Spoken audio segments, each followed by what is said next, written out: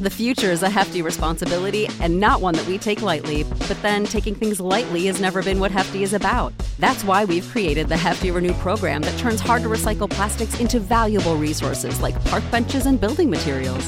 To participate, simply fill up an orange Hefty Renew bag with accepted items, tie it up, and drop it in with your regular recycling. That's it. It's that easy. It's time to rethink recycling with Renew. Particular valued resources may vary by geography. More info available at heftyrenew.com. When you need mealtime inspiration, it's worth shopping Kroger, where you'll find over 30,000 mouth-watering choices that excite your inner foodie. And no matter what tasty choice you make, you'll enjoy our everyday low prices, plus extra ways to save, like digital coupons worth over $600 each week. You can also save up to $1 off per gallon at the pump with fuel points. More savings and more inspiring flavors make shopping Kroger worth it every time. Kroger, fresh for everyone. Fuel restrictions apply. This is Rashawn Evans, and you're listening to the No Nonsense Podcast.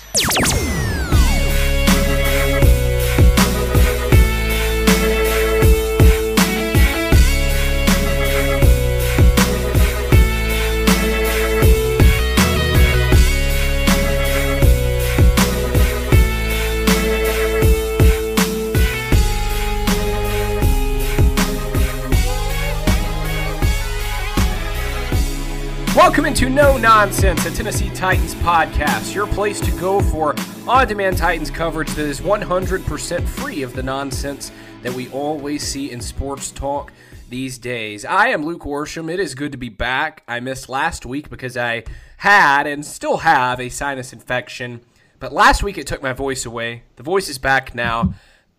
Will and Matthias Wander and Will Lomas are the other hosts of this show. Thank you for keeping the ship afloat last week. We got you. I'm not surprised that it didn't go off the rails. We held it down pretty well, I'd say, and give you guys some decent analysis while we were at it. Yeah, that was a lot closer to the conversations that we have before the podcast. So if you want to hear us and you missed it last week and you want to hear us a little more off the cuff, that was what last week was, and it was fun. You can follow the podcast on Twitter and Facebook at No Nonsense Pod. Also, be sure to subscribe to the show on whatever platform you're using to listen. That way you get easier access to our episodes. And if you're listening on iTunes, we would really appreciate it if you leave us a rating and review. We've got a great show for you today. We're going to recap a big Titans win, 42-21 over the Oakland Raiders. We're going to talk about sort of the direction of the team as they head into this final stretch where their playoff fate will be decided. We're going to be joined later on by Mike Herndon. Maybe you know him as @MikeMiracles on Twitter. He is a phenomenal analyst, super smart guy. We're going to get him in to talk about Arthur Smith and sort of, how much of his improved success is a result of Tannehill or Derrick Henry, and how much of it is he's just kind of learned how to call plays. So that's going to be a fun discussion. Certainly looking forward to that. As we start, guys, I had an idea for a topic the other day, and I wrote it down, and this is what I want to lead with. Because the Titans' turnaround, especially on offense this season, has been so drastic, right? We know that. It was, 8 weeks of real, 6 weeks of disaster, and then the last however many weeks, it's been really, really good. So, it's interesting because you're going to get these people who are going to be like, well, you all gave up on Arthur Smith too soon. You guys were too hard on him. But here's my view. No one who said the Titans' offense is bad and Arthur Smith is bad up through like week 7 or 8, none of those people were wrong. Those were factually true opinions. Now the correct opinion is, oh my gosh, this is the best offense in the NFL potentially.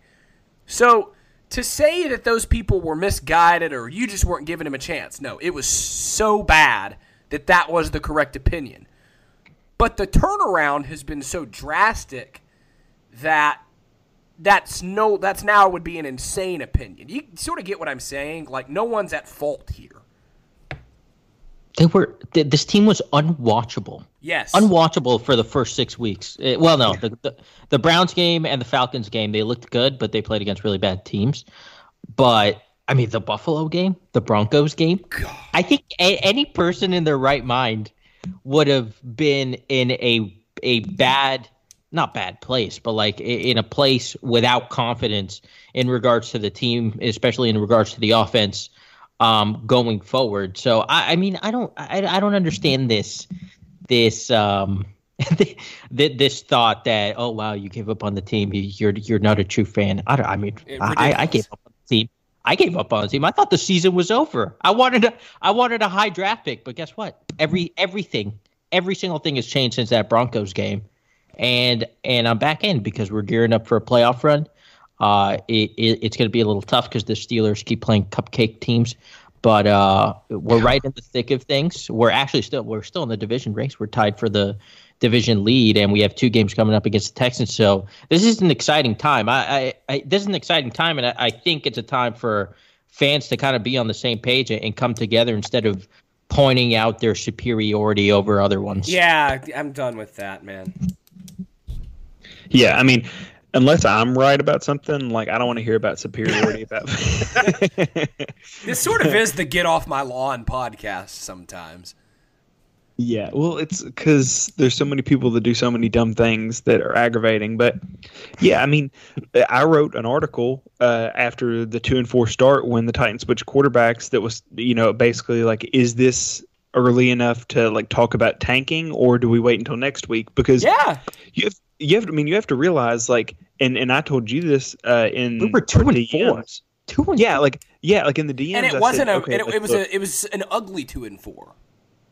No, we were in free fall. Yeah, it was a 2-4 against teams who'd like not beaten anybody else at that point. So, like, the way it would have to happen is if you think it takes 10 wins to give yourself a 50% chance to make the playoffs, which is about right, after 2-4, you had to think the Titans were going to go on an 8-2 run with Kansas City, Oakland, who was winning games, the Colts, the Jaguars, who'd just beaten you, the Saints and the Texans twice still on the schedule for 9 of the remaining games. Like, there was no reason to expect that you could go 8-2 in that stretch. Like, nothing we'd seen out of Tannehill in his whole career, nothing we'd seen from Arthur Smith. Maybe we could have confidence in the defense, which has completely done a 180 at this point. Like, this team is the inverse of what it was at that point in time. So if you I don't want to say gave up. I guess gave up on a chance of them making the playoffs and were just trying to watch the team and enjoy it and hope they could make a run but didn't expect to. Like, I mean, you were right to do that. Like, they hadn't been mathematically eliminated, but like I said, like, the Titans have gone on a 6-1 run since then, which is, I think, like tied for the best record in the NFL over the last 7 weeks. So, or last 8 weeks, sorry, because there was a bye week. But I mean, it's a pretty exceptional thing that's happening. So you were right to give up if you gave up, and you're right to jump back on board if you're back on board now. It's like the Derrick Henry thing. Like, he was bad at the beginning of last year. He was awful. Awful, but he improved. We were given new information. The new information was that he is better. He's very good now, and we've changed our opinions. Yeah, and see, like, the problem would be if we, because I was the chief Derrick Henry dissenter, as we know. The problem would be if I was sitting here now going, well, the offensive line's just playing really good. Well, Tannehill's playing so well. Well, that would be the stupidity. But I've evolved, right? I now believe that Derrick Henry is a vital element of this Titans offense and someone that they need to pay because that's how good he is.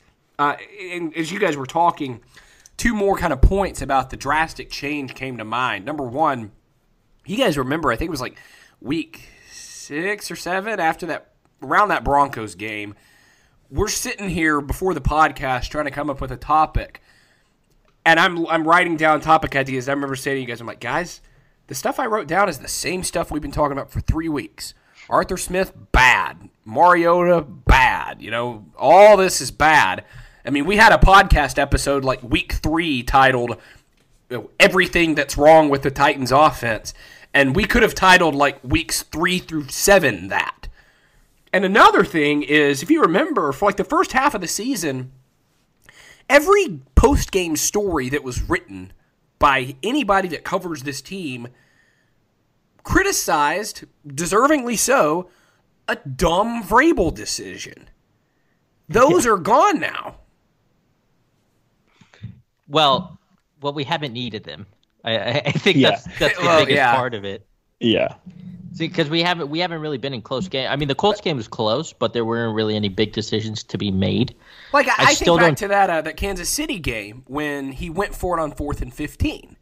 And I remember thinking when that happened, I'm like, that was dumb. But then I asked him the next day, I was like, why'd you do that? And he said, he gave this great answer, and it was like clearly well thought out. And it's like, so we didn't do it because we knew it would give us a higher chance to win. I'm like, oh my gosh, that he doesn't realize it, but what he just gave me was analytics, Yeah, yeah. Because I remember that because it was the first time I heard him explain something that I completely disagreed with, where I was like, oh, no, that is backed by some sort of like science or numerical data. But his point was basically like, well, at that point in the game, you only your options are to give them the ball or to give your chance with the ball right there, or to punt it, and then you have to stop him from getting a first down, and we liked our chances to do this better than that. And I was like, okay, that's the structure of a sound argument. It's like you just don't have all the numbers behind you.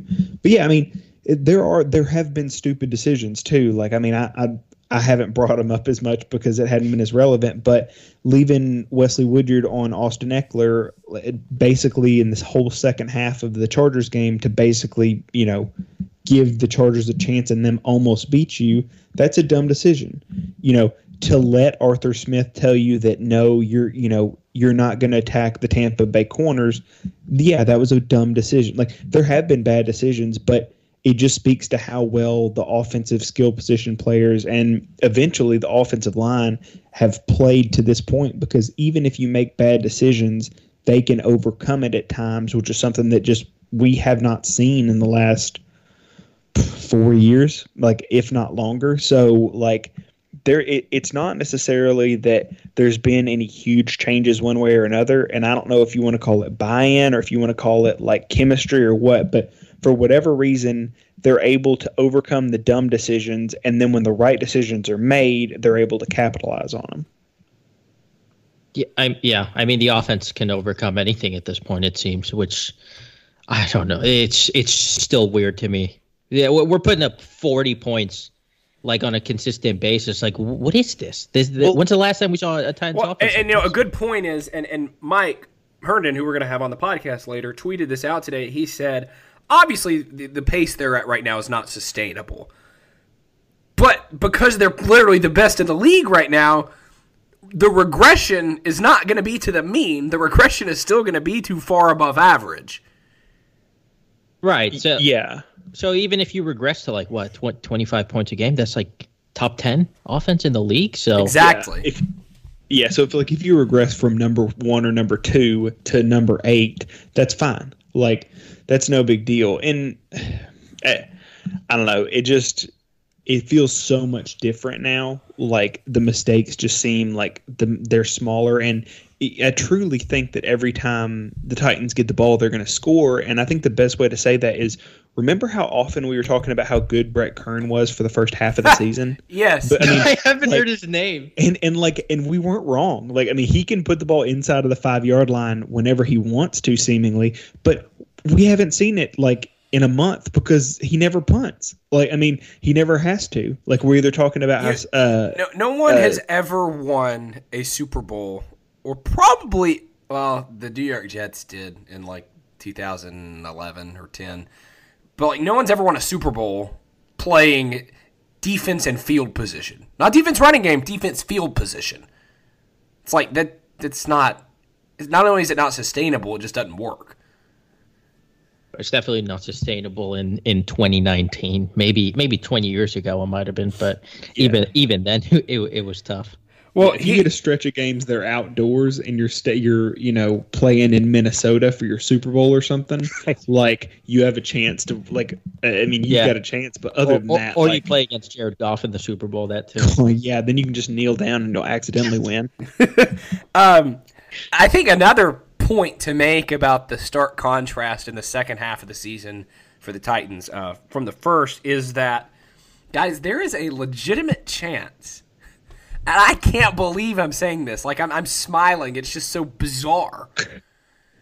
there's a legitimate chance that the Titans play both of their last 2 games on Sunday Night Football as the marquee game of the week. Because, and I had this tweet pulled up, Catherine Terrell, I'm going to go with Terrell, that's what it looks like, who is a Saints reporter for The Athletic, so clearly very credible, has reported that the NFL is waiting because they want to flex Saints-Titans next week to Sunday Night Football, so they want to make sure that the Titans beat Houston this week so that game isn't meaningless. So if the Titans beat Houston this week, and the next week's game becomes Sunday Night Football, that seems pretty evident at this point based on that report. And then, let's say Houston then goes and loses, or goes and beats Tampa Bay, as they probably should, and as likely they will, I would say. Then that Week 17 game is the de facto AFC South Championship, and if that's the only meaningful game, then that's the game that's going to get flexed in, right? You would think so. NBC doesn't have to have a game Week 17. That's in the contract. They can. They can pick any game they want, or they can pick no game. They picked no game 2 or 3 years ago because like everything had pretty much already been decided, and even the things that hadn't were like seeding issues, and so it wasn't interesting. But I mean, could you imagine the Titans on Sunday Night Football 2 weeks in a row? 2 weeks in a row. Well, yeah, well, hopefully it'll go better than last year's Sunday Night Football game. Yeah, the Week 17. Travesty. Yeah. God. Thankfully, our starting quarterback gets injured. We won't have to rely on Blaine Gabbert. I remember I got to the stadium like 3.5 hours early, like before the game, to get a video of Mariota warming up, and he never came out. I have no recollection of that game, and I do not want to talk about it. Oh my God! Did I ever tell you guys that I got to my seats and there were 2 season ticket holders in my seats? No. And I had to go all the way to the ticket office, and then they ended up not being able to kick out the season ticket holders, and then they gave me other seats, and it was already like midway through this second quarter by the time I could sit down. Well, at least you got to sit down to see that interception Gabbert threw going for Taylor on the boot. Yes, beautiful stuff. Beautiful stuff. I don't remember any of this. This all feels like it's made up nonsense. You remember Deion Brown playing like prime Ray Lewis? Oh yeah, I do. I do remember him pick 6 and Andrew Luck. He was wrecking the game. Andrew Luck in that game. You know, because I had been watching Mariota and Gabbert all year, which Mariota was fine last year, but Gabbert was not.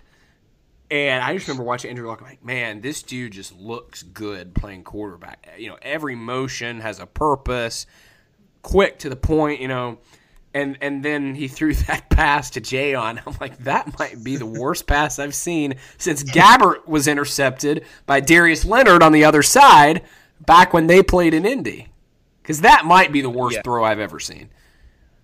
Just getting back onto happier topics, it is weird to think, and I'm pretty sure this is right, but if the Titans win the next 2, win against the Texans at home and win against the Saints at home, and the Texans lose to the Titans and then lose to Tampa Bay, Week 17 becomes meaningless, right? The Titans are 10-5, and then the Texans will be 8-7, I guess, at that point. So they can't catch the Titans. All they can do is try to compete for a wild card spot, you know, depending on what happens at the other game. So, like, it's not inconceivable that the Titans could get flexed into the night game. It's also not inconceivable that the game could have no meaning at all. Like, well, and that's the ideal outcome. Weird.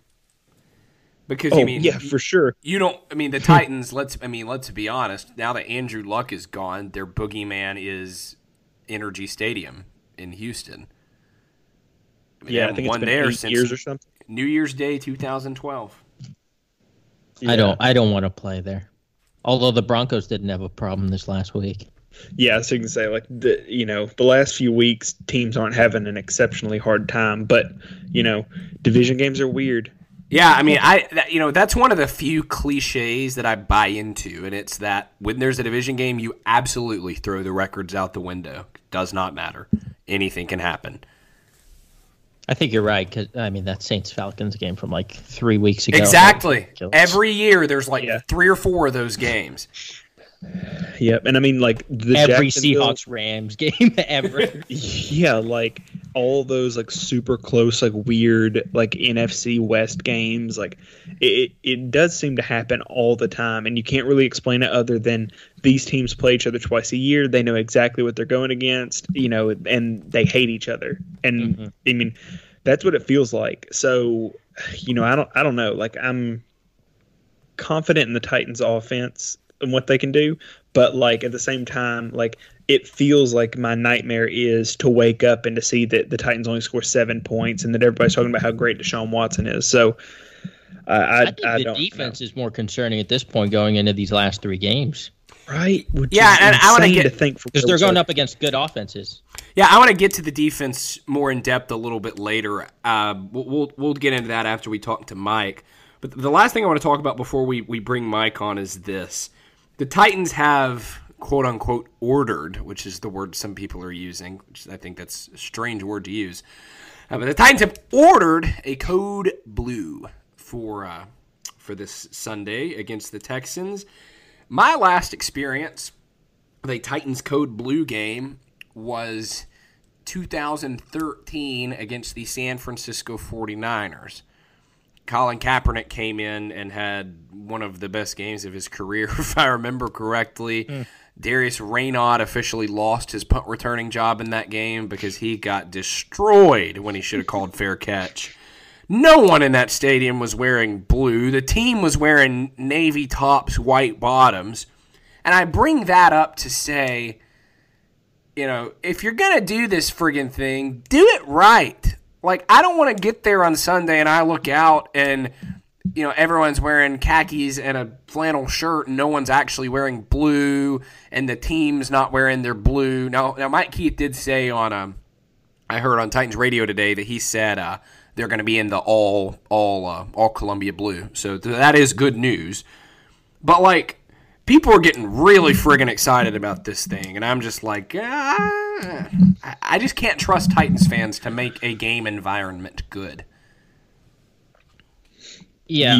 You're right. Like, just to kind of jump in on this, you're absolutely right. Like, you should not trust Titans fans to show up to games, and I say that as a season ticket holder. Like, I've been to so many games, even this year. Like, I mean, the 2 most important home games we've had in a long time that didn't involve like a direct tie with the playoffs were the Chargers and the Tampa Bay game. And I mean, there was just like easily outnumbered by bad fan base. Maybe not outnumbered, but like a 30-70 split. And like, it shouldn't be like that. Like, it shouldn't be like at some point in the game you hear the other crowd cheer over your own crowd, and it happens. Which with divisional games, that's not really an issue, though. No, but like it's not divisional games. It's Kansas City doing the chop. It's the Buffalo Bills fans just completely. I mean, this is more an indictment on Jacksonville, but it was pretty much all Titans fans 2 weeks ago. Yeah, but that's because they've seen Derrick Henry in December and they don't want that problem. Like they did not want to see Derrick Henry late in the season, and they got a full dose of it. And they knew it was coming when they saw Kansas City and what the Titans did to them, and it absolutely happened the same way. So, like, if you're a Titans fan, there's people kind of like, I guess, like, not mocking the Titans, but like they think it's weird that they're asking everybody to show up. Show up, like, support your team. This is a huge game that could mean home seating in a playoff. So, go, wear blue. Hopefully this crew, which it does seem like the game day experience is a lot different than it was 5 years ago in Nashville. Like, it's a lot more, I guess, since Amy Adams Strunk took over. But yes, it does seem a lot more focused towards like making things feel like you've got more of a home field advantage. And to her credit, there's still work to be done. But you're absolutely right, Will. Yeah, and a lot of it's just culture. Like, a lot of it is getting fans to show up for games like this. Like, building that support. And, the Titans have such a good record at home in the last 4 years or so that, I guess, 3 or 4, whatever it is. But, like, it's a good time to be at a Titans home game. You very rarely lose, and you usually get an exciting game whether you want it or not. Well, the best improvements they've made are as follows. Number 1, no more, as much as I loved it, for my own sadistic reasons, it's not good for fans. The Kroger character race, where like the Bunny Bread Bunny and no, and like first of all, in the M&M Purity and Milk Cow, all of them.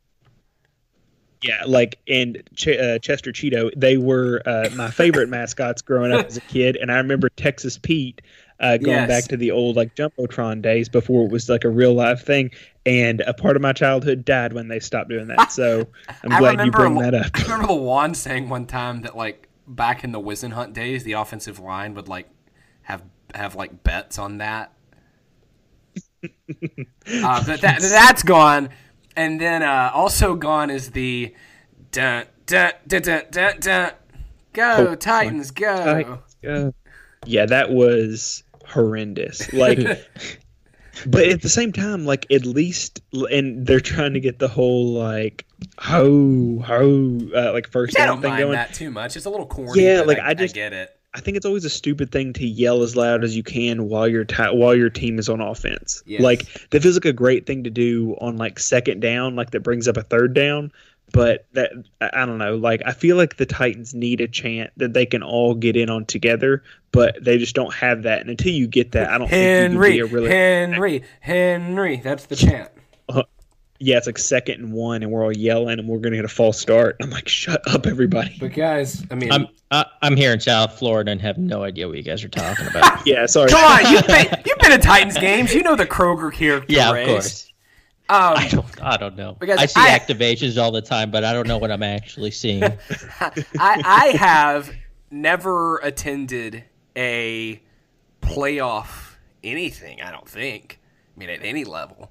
Certainly never in the NFL, basketball, baseball, any professional sports. I want to go to a playoff game. I want the Titans to win their division so that I can go watch an NFL playoff game. Let me tell you, I've been to baseball playoffs, and well, I used to like baseball, so it was actually exciting. Back in the day when the Marlins actually used to make the playoffs, believe it or not. It's awesome. The atmosphere is awesome. I can't even imagine what a football playoff game is like, because football, just the atmosphere is something else at times. A lot of the Titans games I've gone to over the past couple of years, like the Jaguars game with the Mariota Stiff Arm. Which was a great environment for that game. What'd you say? Sorry. I said that game was a pretty good environment, I thought. It was awesome. Except it was ice cold. So cold. Oh like my! It was the coldest game I've ever been to. I was going through. Yeah, I think I'm from Tennessee, and like that was the coldest game I've ever been to. Thank the Lord for hand warmers. Absolutely saved my life. But yeah, that game definitely felt like a playoff game, and for at least the first half, the Colts game last year on Sunday night, at least, it had that playoff atmosphere, but it's not necessarily the same. Yeah, like I pulled up on YouTube the other day. There was like a condensed version of the Ravens playoff game from 2008, which is the last time the Titans hosted a playoff game. I guess it was technically 2009, but the 2008 season. Every seat in that stadium was full. In that club section, I did not see any red. And so that's what I'm looking forward to, because you get this talk about, you can't really fill up a stadium in 2019 because of the at-home experience. Agreed. Except in the playoffs. So I think we're all in agreement that we want that, right? Yeah. I mean, absolutely. Also, like, it's insane to think about how great fan attendance was back then and, like, where it is now. Like, I do get, like you said, I do understand that, like, technology has made it so much easier to just stay at home, but it did just feel different going to those games when you were, like, a true home game and a game that mattered. Like, that's just a different level of play. All right, so now we're going to bring Mike Herndon onto the show, but before we do, a quick word from one of our sponsors. Okay, so now we are joined by someone that I believe to be probably the smartest person on Titans Twitter when it comes to just sort of understanding what happens. He's with Music City Miracles, Football and Other F Words. Mike Herndon, at Mike Miracles. Thanks so much for the time. I know you're a busy man, but we really appreciate it. Hey, I appreciate you guys having me, and thanks for putting up with my constant delays here. It's been I've been on a work trip the last couple of days here, so it's been a whirlwind. But glad to be able to jump on with you guys. Well, it is funny, as Lebowski said, I believe, on your podcast last week, because there was a separate episode with you and then a separate one with Lebowski and Zach and Keith. And he said, well, I think just 3 people are going to listen to the one without you, and then everyone else is going to listen to the Mike 22. I told him it's just mostly my mom and her friends. But, Well, Mike, the reason that we wanted you to come on is because the 3 of us have kind of been dumbfounded by the Arthur Smith situation as a whole. I mean, obviously we know Tannehill has changed a lot. Derrick Henry elevating his level of play has changed a lot of things. Some of the offensive linemen, particularly Saffold, are playing better.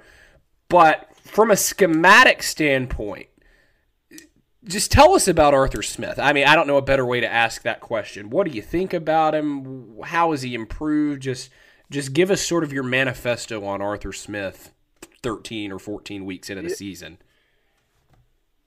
Yeah, so it's interesting. I think he's the offense itself is a lot. It's still a lot of the structural components that Matt LaFleur brought here, and that's what Smith said when he first came in, was that the offense that it was most going to resemble was going to be the LaFleur West Coast outside zone run kind of scheme that we saw last year. And he has brought in some elements that we've seen under Malarkey and that we saw under Wisenhunt, that kind of thing. But I think the interesting thing has been it's just been a progression under him of, you could almost sense early on that he was just calling plays, right? So he was just, all right, let's just run this and then let's run that. And there wasn't a whole lot of obvious setup and then counter off of that setup throughout the games. And it was frustrating to kind of watch, especially because for all of LaFleur's faults and for all of Robisky's faults, I thought as play callers, both of those guys really did a good job of building plays off of each other throughout the game. And that was something that was really lacking early. And I think we've seen that kind of sequencing of plays and mindfulness of, all right, I need to run this to set up this. I think you're starting to see that, and you're starting to see a guy that's getting comfortable with that process and with game planning, and then executing throughout a game. So it's been interesting to watch his kind of maturation as a play caller. And it might have been, and I was guilty of it too, it might have been a little overreactionary when everyone wanted him, canned after the first, 6 or 7 weeks, and we were, all ready to throw him overboard. But, there were reasons to be upset with the play calling at that point, and it's just a reminder that, hey, it's his first time doing this on any level, and it takes a little while to get into the groove, and it's been fun to watch him once he has gotten into that groove. Yeah, for me, the problem the whole time has not really been the play call, which there were issues with that early, but it's the personnel. It's, keeping A.J. Brown on the bench for so long. It's running so many heavy sets. Like, we've seen some of that kind of ebb and flow, but I think it took until week 6 to get A.J. Brown over 50% of the snaps. I guess what I need you to do is I need you to convince me of, if the Titans do go quarterback early in the first 2 rounds or so, like, are you comfortable with Arthur Smith being the guy to develop that quarterback, or do we think that Tannehill's ability to kind of go to the line, like, for example, A.J. Brown was hurt, I think on the last offensive touchdown drive that the Titans had, and he got up gimpy and he had his ankle, but Tannehill hurried to the line of scrimmage knowing that he was going to call a play at the line that had nothing to do with A.J. Brown. It was that the short side of the field wheel route to Jonnu Smith for the touchdown. So he knew that he had that look.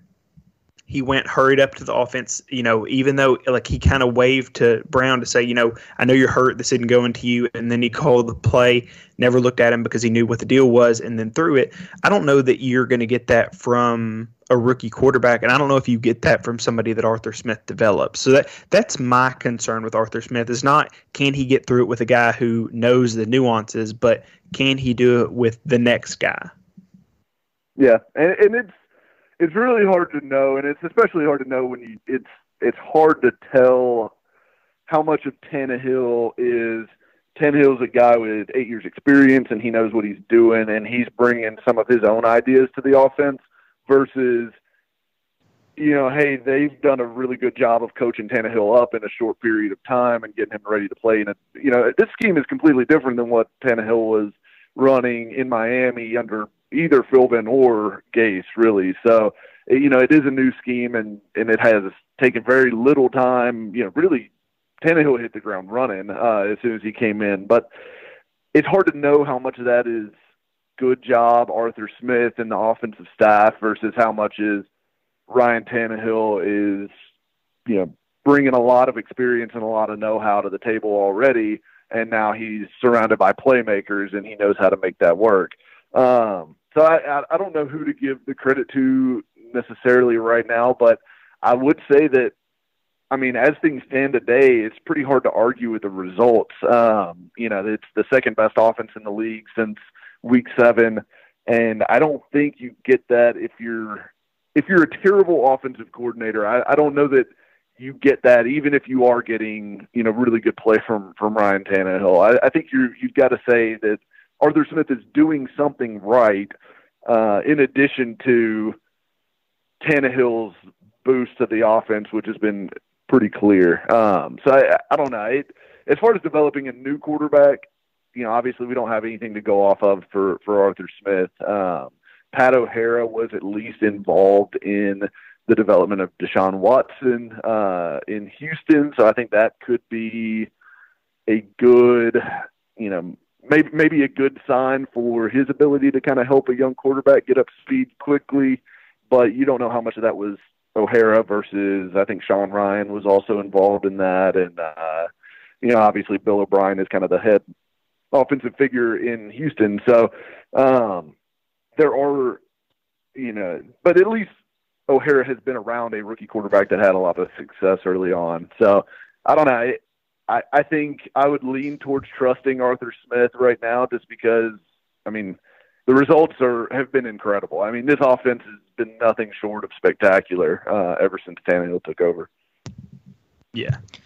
Hey, Mike, Matthias here. Take away the quarterback change for a second, and what do you think has been the biggest change maybe throughout the season that you've noticed from the offense, be it from a personnel or a scheme perspective, maybe it being less Dion Lewis, or maybe they're using more 2 tight end sets or fewer 2 tight end sets. What particularly have you noticed maybe that was going on in weeks 1 through 4 that are or aren't happening as of late? And do you think that maybe has contributed to why the offense looks so much better now? So I think the biggest change outside of the quarterback situation has been the offensive line. And it's not necessarily a personnel change. Obviously, getting Lewan back was a big deal, and it took him a couple games to really get integrated back in. But now we're starting to see that left side of Lewan and Saffold dominate like we all were, I guess, hoping or expecting to happen when they brought Saffold in during the offseason. So I think that side clicking, and you're starting to see Nate Davis. Nate Davis is still having really horrible bust plays, but they're starting, ever so slightly to become fewer and further between. I don't think he's arrived just yet, but you're starting to see fewer busts and more really kind of impressive blocks. He does have a lot of physical ability. I think he's a pretty good athlete. I think he's got a lot of power, natural power to his game. So it's interesting to watch this group kind of click because last year they clicked right around the same time.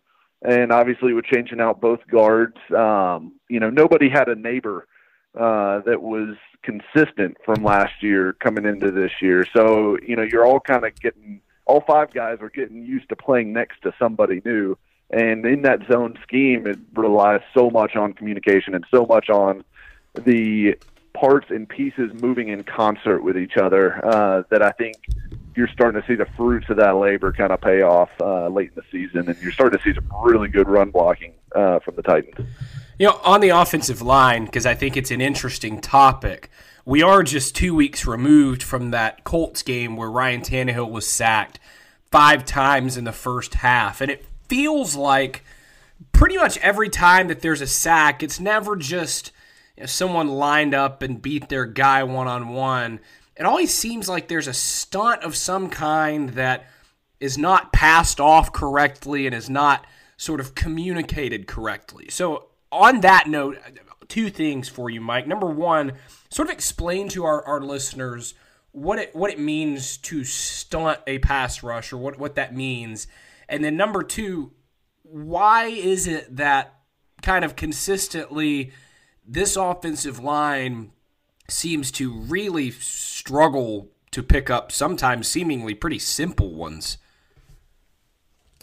Yeah, so I think, obviously, so the first part, the stunts are really simply 2 or more defensive linemen working in concert with each other to essentially pick, or it's basically like a pick play, trying to pick off offensive linemen to free up another rusher. And a lot of times the guy that is quote-unquote setting the pick can get himself free as well if he can kind of, a lot of times the goal is to attack into the side of an offensive lineman and then carry him off of that guy into the backfield. So you'll see sometimes the guy that's technically setting the pick gets free quicker because he's taking a more direct route. But a lot of the times it's, either an end or a tackle slanting towards the other player, the player that he's kind of working with in tandem, fakes like he's going to rush upfield and then steps back and loops back behind.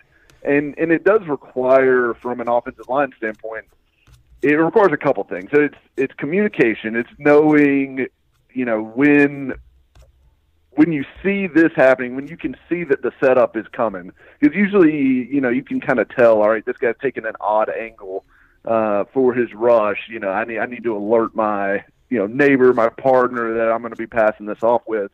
Hey, we've got a stunt coming. So you've got to let the guy next to you know to be ready for that. But then the other thing is keeping – the only way you can successfully block stunts, and the reason that you see these happen so much on third down is stunts take you out of your run responsibility, right? So you're usually moving one guy into a different gap, and then you're bringing another guy behind him often into the same gap or exchanging those. And if you do that against a run call, you're asking for trouble because you could get gashed at the spot where you're vacating. So you see these a lot on third downs, but the key to passing off stunts is maintaining a consistent depth of the pocket. So when you form the pocket, obviously your tackles kind of fold back a little bit, and then your interior guys, the interior 3, depending on whatever the protection call is, you're trying to keep those 3 roughly at the same level, so that if you've got your center that's up at the line of scrimmage and then your guard is blocking his guy and his set is 2 yards back, if that guy slants inside across the guard's face, there's no way that center is going to be able to pick him up because he is 2 yards downfield from the guy that he's having to now switch off and pick up. And that's actually what we saw in the Colts game. On one of the sacks, I believe it was Nate Davis, got a little bit too deep, and when the stunting defensive tackle came crashing inside, he tried to pass him off to Ben Jones, and Ben Jones, the guy basically hit Ben Jones in his hip behind him, and there was just no way that Jones was going to have the leverage to be able to stop him. So, you've got to have some consistency in your depth of your sets, and of course that's something, again, going back to continuity and being familiar with the guys next to you. That's a big key. I think offensive line continuity is one of those things that is probably undersold sometimes, because that unit really does function as a unit, and they need to be able to work in tandem and work to pick up these stunts. And so I think it's frustrating that you're still seeing this. We're 13, 14 weeks into the season, It's certainly not great, but that's, I think, part of the reason why is you've got a young guard in Nate Davis, you've got a new guard in Roger Saffold, and you're seeing them. They aren't used to how these guys are handling the stunts around them. Yeah, I mean, that's a really good point. We really don't get to talk about offensive line enough for me on this show. Like, I love the intricacies. Like, I love watching how the backs communicate with the tackles and how they pick up that. And how, like, I don't blame Nate Davis because I think he was a developmental guy who got brought in and who should have sat behind Kevin Pamphile, who, again, I'm not sure if he really exists or if he's like a missing person or what. But, like, he was not, or at least in my mind, the plan should never have been to insert him immediately from day one. And they did that on top of him already having an injury. So I don't really blame him for that, but he clearly is out of his depth on a lot of those, like the ones where he like throws a defensive tackle directly into Conklin's legs, and then PFF will attribute that sack to Conklin.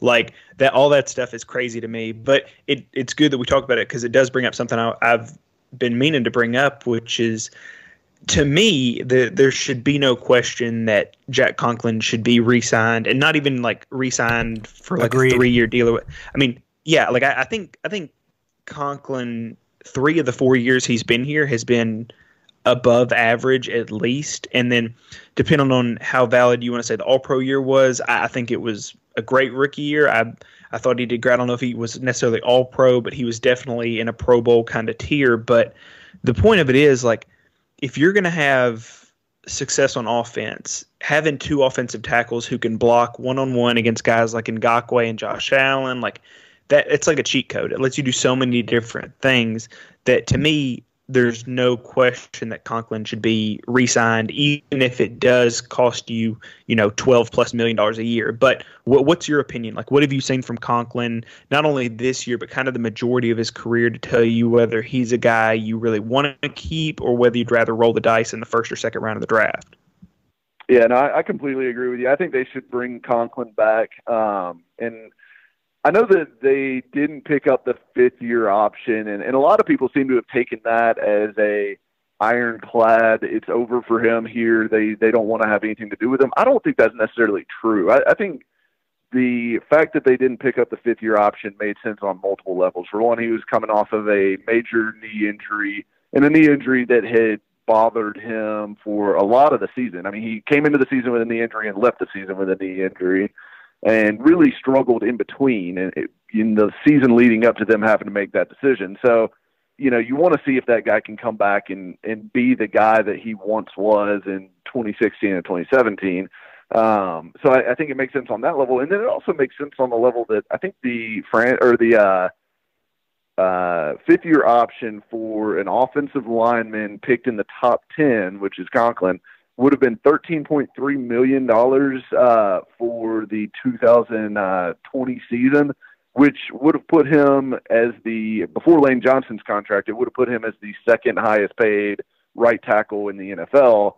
And I don't think you're necessarily going to have to pay more than that anyways, so why commit to paying it now in a season where you would not be able to structure the money in a way that kind of is cap friendly or anything like that? Why not just nix that year and then come to the table and negotiate a fair market contract with them, which even if it puts you back at the same total dollars per year annual value, you can split that money up in a way that maximizes your rollover cap dollars and kind of uses the salary cap in a smart way rather than being locked into a fully guaranteed year at that high premium dollar level anyways. But to speak to Conklin's performance this year, I think he's been very good. I think he's probably not quite Lane Johnson dominant as a right tackle, but nobody is. I think Conklin is a clear top 10 right tackle in the NFL, probably bordering on top 5. I mean, you're talking about like the Lane Johnsons, the Ryan Ramczyks, that kind of tier. I think he's probably right below that. But I agree with you that offensive line is not something that you mess with. Daniel Jeremiah had a good point. I think he tweeted this out a few weeks ago, but he basically tweeted out, it is really hard to be really bad with a great offensive line. And I think that's a very true thing, and especially when you surround that offensive line. I mean, the Titans have really nice pieces at the skill positions coming back, especially if they wind up bringing back Henry. But if you can lock in that offensive line and say these are basically our 5 starters for the next 2 years, and we're going to let them grow together, to let that continuity continue to build, and we know we're set at the tackle spots, which is such a hard spot. I mean, how many NFL teams have tackles that they feel really good about on both sides? It's less than 5 teams in the league that if you really start looking at the roster, you're like, okay, those guys are set at tackle. It is hard to find good offensive linemen. The Titans aren't going to be drafting high enough to get an Andrew Thomas or Tristan Wirfs. It's going to be kind of a next tier kind of guy if they were to take someone in round 1. And we're seeing what a rookie offensive lineman looks like in Nate Davis right now. You don't want to be starting a rookie offensive lineman if you can help it at all. Yeah, like those are great points. First of all, the 5th-year guarantee, that's the perfect way to describe it. If it's $13 million and that's already the highest paid salary, non-guaranteed anyway, why would you put yourself in that situation? It just doesn't make any sense. Like, of course you're going to decline that option, because why wouldn't you? So I think you nailed that. Even going back to talking about how many teams feel confident in their offensive tackles. First of all, the teams that do feel confident in both tackles usually had to spend first-round picks on both of them. So you're basically saying the Titans are going to have to spend a first-round pick and hope they get lucky and land the 25% hit rate that is the offensive tackle position now.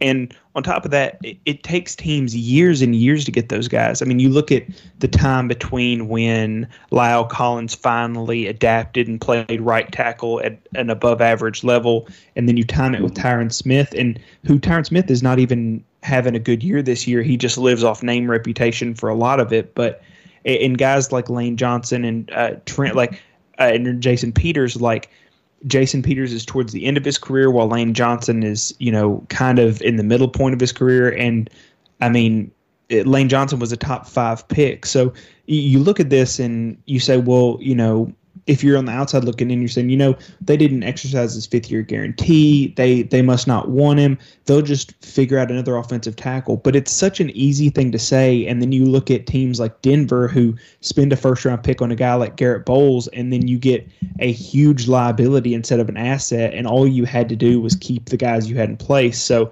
yeah, I think that's pretty much exactly how I viewed it. So I'm glad you kind of laid it out like that.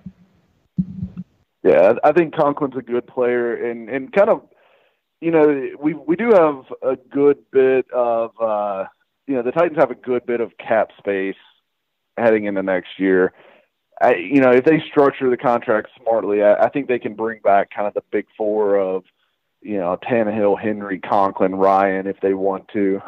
But I don't think you mess with a good tackle. You don't create a hole at a critical position when you already have the guy in the building. You know what he's like. You know he can get the job done. You know he fits in your scheme. Because even going out and spending big money for a free agent offensive lineman isn't always a guarantee. Players and their fit and knowing how they actually work in the building, I think, is important. And I would rather spend money on the guys that we know are good for the Titans than go out and try to spend that money on guys that were good for other teams and we hope will be good here. Mike, thanks so much for the time. We really appreciate it. And, the Titans are basically my entire life during the season. I'm there pretty much every day. And so for me to add Titans content to my life, it takes a lot. But your podcast and your stories are always on that ledger of things that I do look at, even when I'm not, working or covering the team. So we really appreciate your insight. I really appreciate. I appreciate that, man. Yeah, y'all are doing a great job. I do love the pod. I've got it in my my Titans rotation, and y'all keep up the good work. It's been fun to listen to. Well, we appreciate Mike joining us. You can follow him on Twitter. Fantastic follow at Mike Miracles. we're going to play you another word from one of our sponsors, but before we do, I want to let you know what's up next. We're going to talk about what I believe to be the one thing that could totally derail the Titans' progress and their postseason push, because they're headed for it. They're in the direction toward a division championship, but I believe there's one thing that could derail it. I'm going to tell you what that is in 30 seconds. Okay. The one thing, and I think we're probably all three in agreement on this, the one thing that could totally derail the Titans' playoff push, excuse me, is the secondary. Because right now you've got Byard and Logan Ryan as the only two remaining healthy starters who you started the season with. Kenny Vaccaro has a concussion. Adoree Jackson has a leg injury. LaShawn Sims has a leg injury. Butler's been on IR for a while, and Vaccaro is in the concussion protocol. So my question to start this discussion is, number one, do you agree? And number two, what kind of happened last week with these guys? Because once Vaccaro went down, it was these same sort of depth guys. I do agree. I am very concerned with the secondary right now.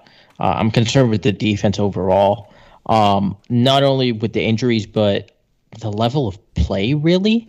But even though they're playing bad, I don't know why they're not giving up a ton of points. I mean, the Raiders didn't score a point in the second half in this last game, and in the previous two games, the Titans only gave up 17 to the Colts and then 20 to the Jaguars, but that's a fake 20 points. It was really like 3 points up until garbage time. So it's like the level of play is particularly there, but it's not like they're leaking, you know? So I don't exactly know how they're going to do going forward. The thing is, they haven't really played three that great offenses. The Colts are just, middle of the pack, really, but Brissett has been pretty bad lately.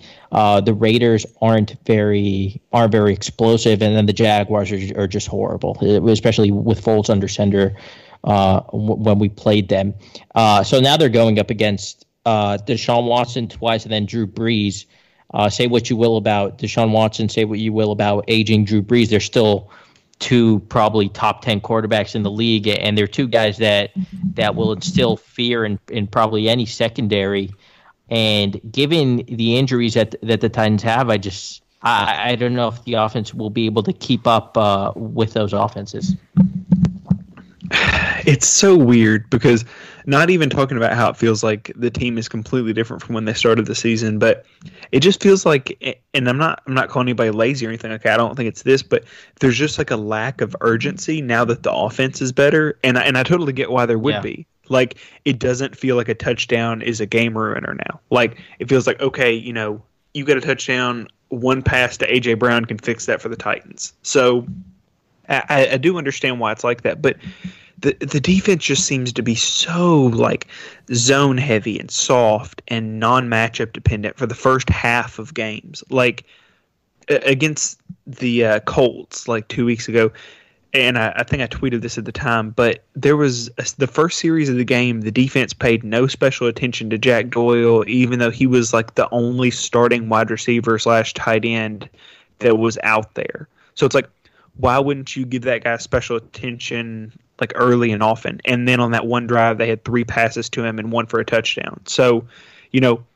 that they're okay like giving up yards and even now points, at least in the first half, is what it feels like. And I'm sure that's not really what's happening. I'm sure there's some sort of voodoo that the other team is pulling. That's why they're getting the best of Dean Pease for the majority of the first half. But then in the second half, he adjusts and everything's fine. But that's just not enough for me. And I talked about this, and I got some kind of pushback on Twitter. But like the defense as a whole, there's no urgency. There's no real reason they feel like they should create negative plays.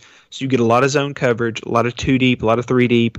And a lot of like 4-man rushes with no potency. And if Harold Landry's not getting in the backfield, nobody is, at least not on the initial rush. Like they can come loose late, but I mean, that's a problem when you don't have your elite group of 5 defensive backs, and you don't have Cameron Wake to help give you some of that pass rush. So the sooner the Titans adapt to the fact that they don't have a great defensive backfield, the better it'll be for everybody, and that may mean taking some chances. But, I mean, the way this defense is right now, they can't just keep sitting back on their heels because they, like you said, like they don't have the defensive backs to make up for it, and it just seems like Mike Vrabel and Dean Pease haven't quite adjusted to that yet because they haven't been burned by it because the offense is scoring 30 points a game, but it is extremely concerning. Well, real fast, because I just thought of another topic before Stop the Nonsense. So I'll ask you this just because I know you're the one of us who has watched this game more than once. Tremaine Brock, real quick, what'd you think? I mean, I think the best way to describe him is you didn't notice him. So, like, when I went back and watched, like, yeah, so, like, that's kind of the rule is, like, because early in the game, it was Ty Smith getting targeted on Terrell. Now, I guess I'll finish this first. It was Ty Smith when he was getting targeted against Terrell Williams, and that's what it looked like for a while. But then again, nobody was around Rico Gafford on his 40-yard touchdown. Former Titans training camp. Terrible cornerback, Rico Gafford. Like, which is insane. But like, and he was such an unknown that I think it was Charles, whoever it was in the booth was like. It like basically was like, am I reading that name correctly? Like I have no idea who that person is. Like it was his first career catch. How it got read off. Yeah, so it was, and he played at Wyoming, I think, and they were like, did he catch passes from Josh Allen? And they're like, I don't know. And the answer was no, he was a defensive back. Yeah, so, yeah, I mean, it was. Well, if you would have listened to our podcast, you would have known that he was on the Raiders, and that he caught a touchdown in the preseason. I don't know, guys. See. So, like, Matthias voodooed it out. Well, you guys nailed the whole Misfit Toys thing. Like, yeah, that was a great analogy.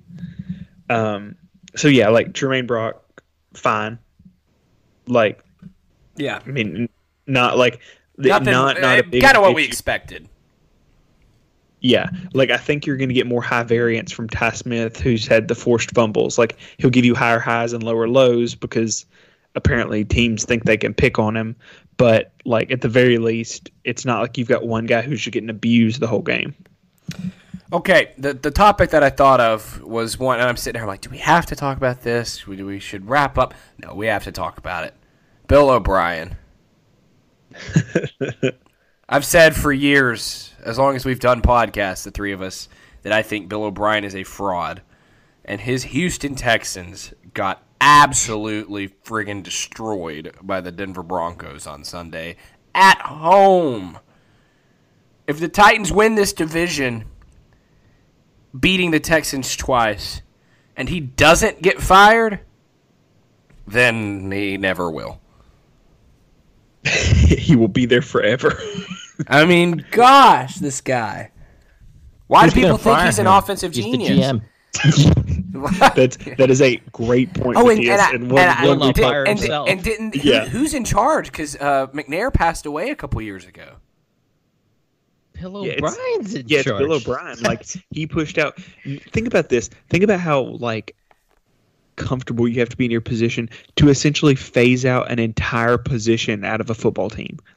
He basically convinced whoever's in charge to just not have a general manager. Like, that baffles me. It's such a weird concept that he was like, what if we just don't have a person who's my boss? And the guy was like, okay. What was Mike Keith saying about him today that kind of set you off, Will? Mike Keith, who we love, who's great at his job.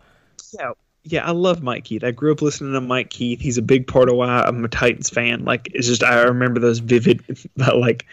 But he had a stop the nonsense moment today. But God, yeah, like he almost got caught on Stop the Nonsense. But I mean, he was just like raving about Bill O'Brien. Like, he was talking about how there was reasons why every year you hear that, like college teams and other teams would snatch him up if he was fired, and how he's truly one of the best coaches in the game, and this and that. Like, he spoke about him the same way he speaks about Bill Belichick, which is the same way he speaks about Hugh Jackson, because to Mike Keith, if you're in the NFL and a head coach, you are a brilliant football mind.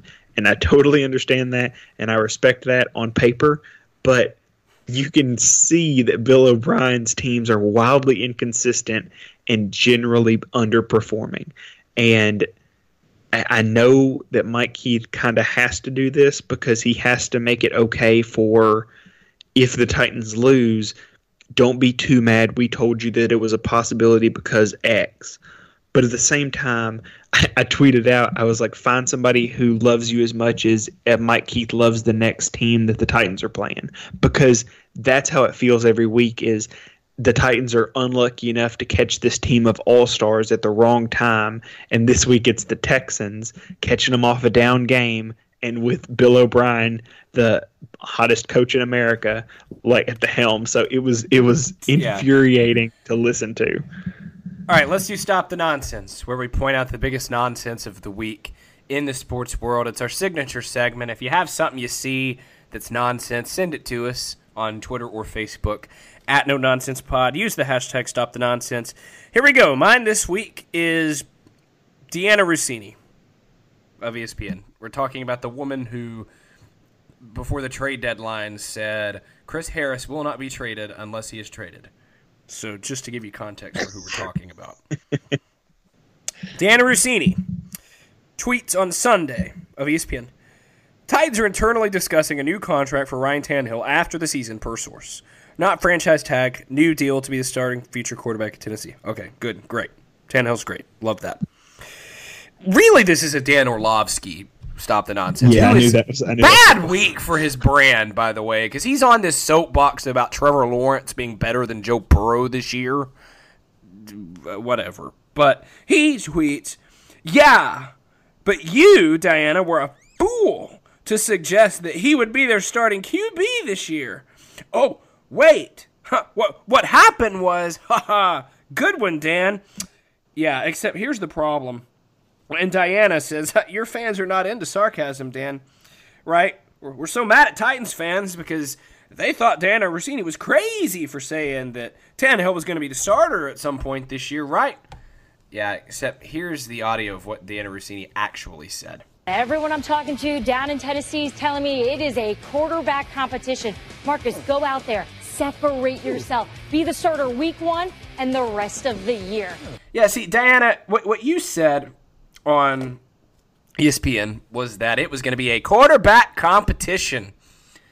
And the day after, or 3 days after you said that, I was in the locker room when Joe Rexrode of The Athletic asked Ryan Tannehill, is this a quarterback competition? Like, can you beat Marcus? And you know what he said? I don't think that's possible right now. And you know why he said that? It wasn't possible. And so to now, after Mariota was bad to start the season and Tannehill has taken over, to take this stance of, well, I was right all along. No. And not that you really did that. Again, this is more of a, I'm saying you as if she's listening. not that Diana really did that. More of a Dan Orlovsky problem with, like, joking around. Oh, those stupid Titans fans in media. No, that's, Diana Rossini did not say, the Titans are interested in playing the best quarterback. They want to give Mariota a chance and then see what happens. No, she said quarterback competition, which was not happening. Mariota got every first-team rep minus the one day that he sat out, and that was a situational awareness thing that Vrabel said he didn't need. There was no quarterback competition. You were wrong, Diana Rossini. Stop the nonsense, please. Thank you. Good to be back.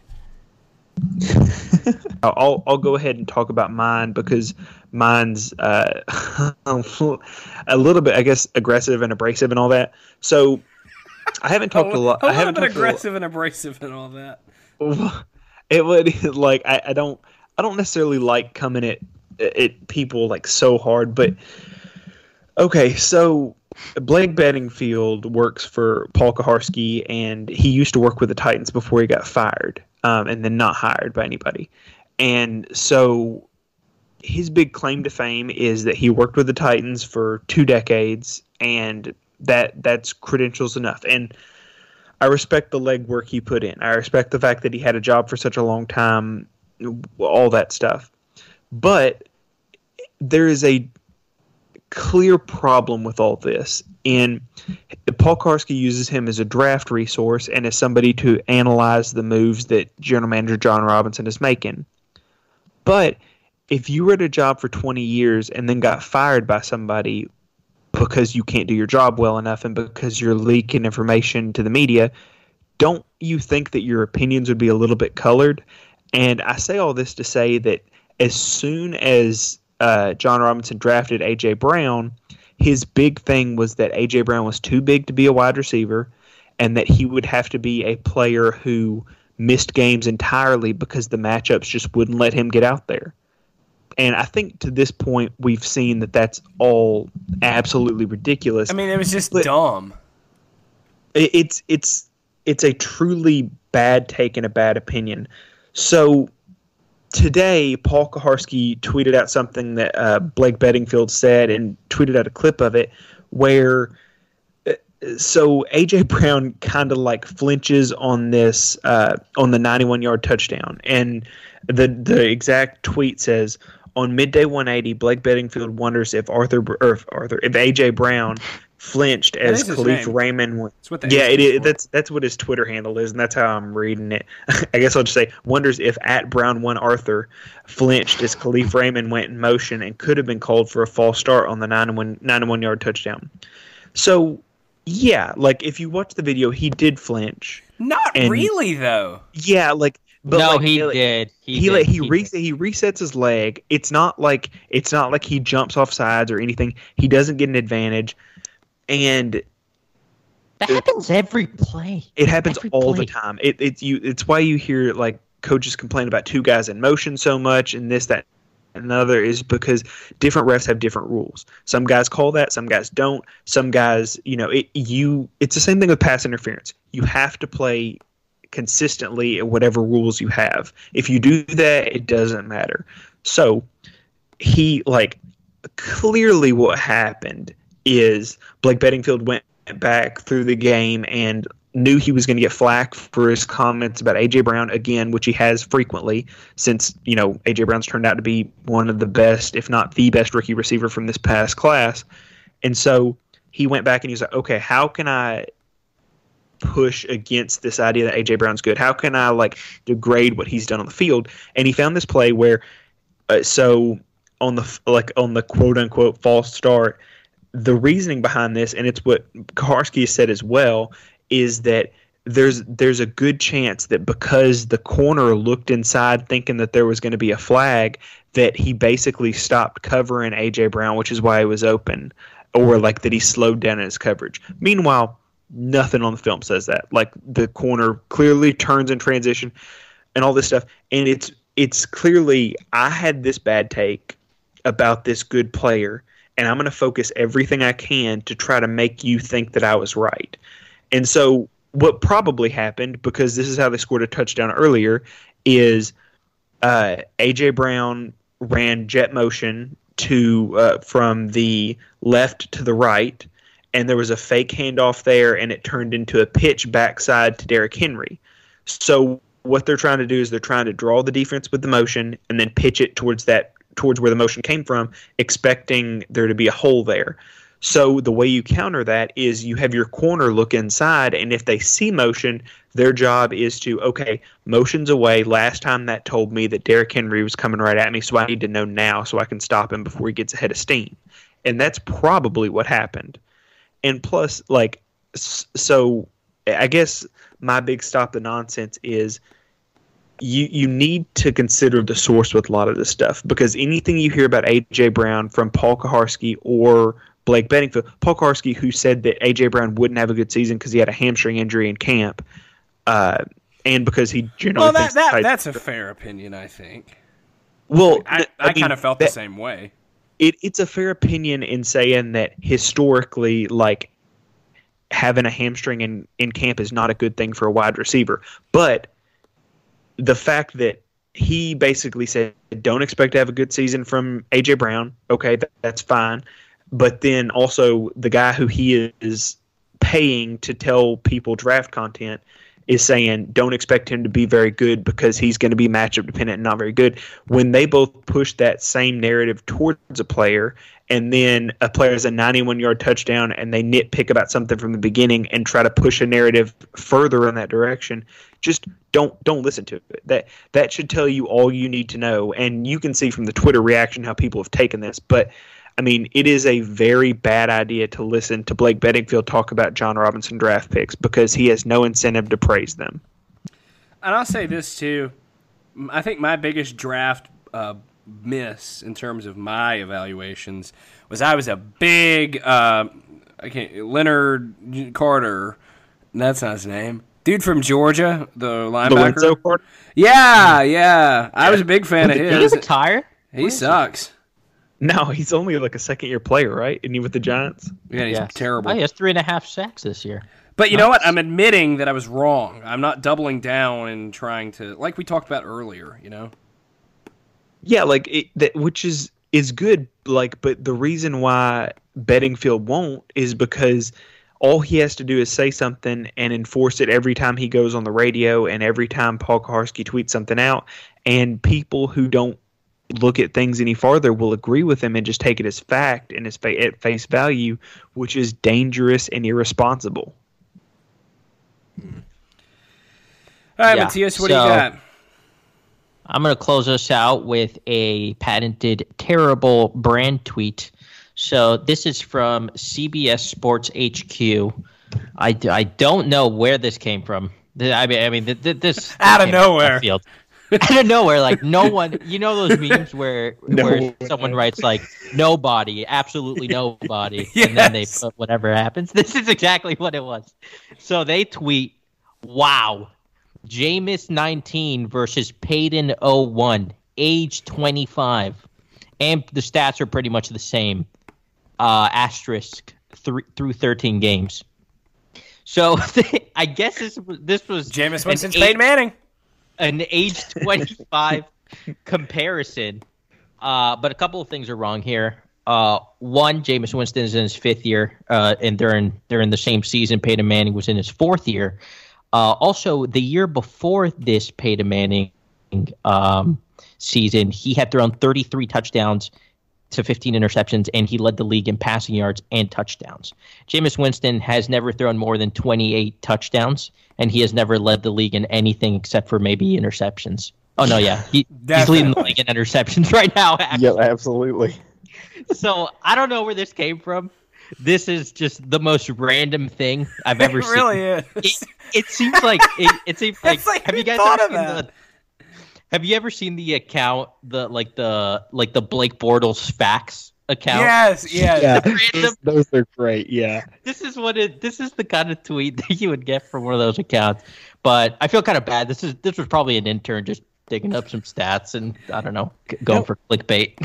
Well, you know, it's funny. How I came across that was Barry McCockiner tweeted it out, and his caption for it was, "Because we all know the NFL is the same in 2019 as it was in 03." Yeah. I mean, What in the world? It's like people do this all the time. Like They did it with Jarrett Garantano and Peyton Manning. Oh, so that is 100% true. Through 13 games was only for Jameis. So the Peyton stats were full season. Yeah, which is crazy. That makes it even worse. Yeah, and so like they did it with Tannehill and Dan Marino. Like you can find that too. It's like through the first 6 games of their career, and they did it with Kyle Allen and Cam Newton. Is like I've seen this like graphic like 40 times this season with like random people, and I'm like, it would not surprise me if we saw some sort of graphic with Tannehill versus Steve McNair as their first or their best 7-game stretch or something. Yes. Like I could really see, and it would be gonna happen. I'll do it.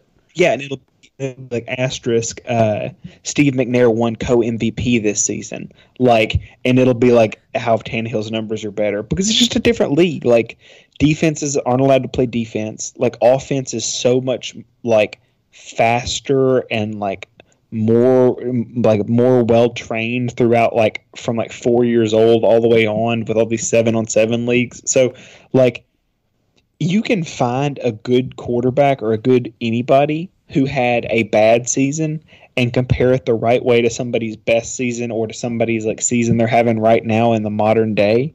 And like, you can get these kinds of things. And I don't know if they were joking, like, or what, but it's not something that's like just isolated to CBS. It's like a lot of people are doing it, and it makes you look stupid. Well, that's going to do it for us. Code Blue on Sunday. Hopefully it's meaningful. We'll be back next week to recap whatever happens. Until then, for Matthias and Will, I am Luke, reminding you and everyone else in the sports world to stop the nonsense.